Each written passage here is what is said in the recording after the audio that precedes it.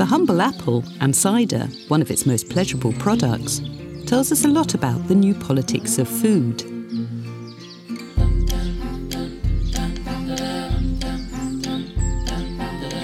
I think in a very broad sense, the apple has become, a contested political symbol of perhaps on one hand, rural Britain, on the other hand, the need to keep up with a mass market for the city.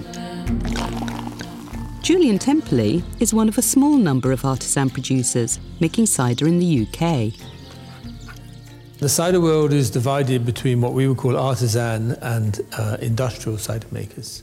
We grow 40 varieties of apples and produce a cider with a provenance that it comes from this part of Somerset, and produce a brandy which we can claim the same for. We sell cider out of barrels, we have done for all my life, certainly on this farm for the last 150 years. Slowly we are evolving a market to put cider back where it ought to be, which is onto the dinner table and in the best restaurants. We live in a climate now where, if you like, the policing of pleasure is becoming more apparent. Cider brings a different aspect to this politics and pleasure debate. So on the one hand, you've got the artisan ciders, produced very sustainable ways using very traditional methods for the connoisseur of cider, if you like, and there's a lot of knowledge about cider and beer in Britain. And this is also, an aspect of pleasure.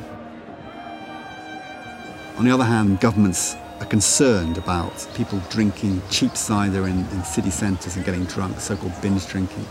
And there have been many policies that have been introduced to deal with that.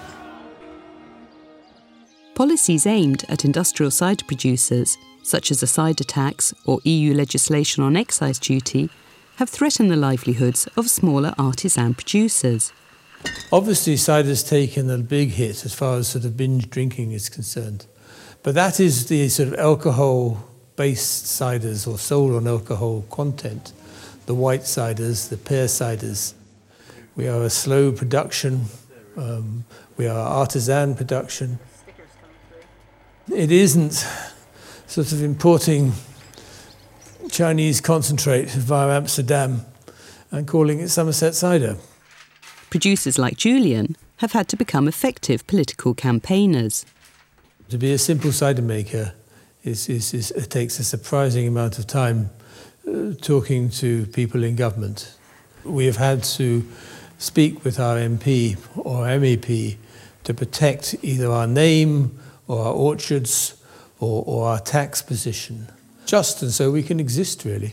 One of the interesting aspects of the new politics of food is the composition of the new food movements. Farmers, producers, chefs, environmentalists. This is a very unique mix. It's not the typical politicians, it's not the typical political activists. England has so little in the way of regional food that what we've got to preserve. We're not asking for subsidy. We don't want interference in that way. But we do want an awareness, and so when something is quite wrong in government, that they will then take notice of what the particular producers want. We are a farm that makes cider. We don't want to be a bloody great factory.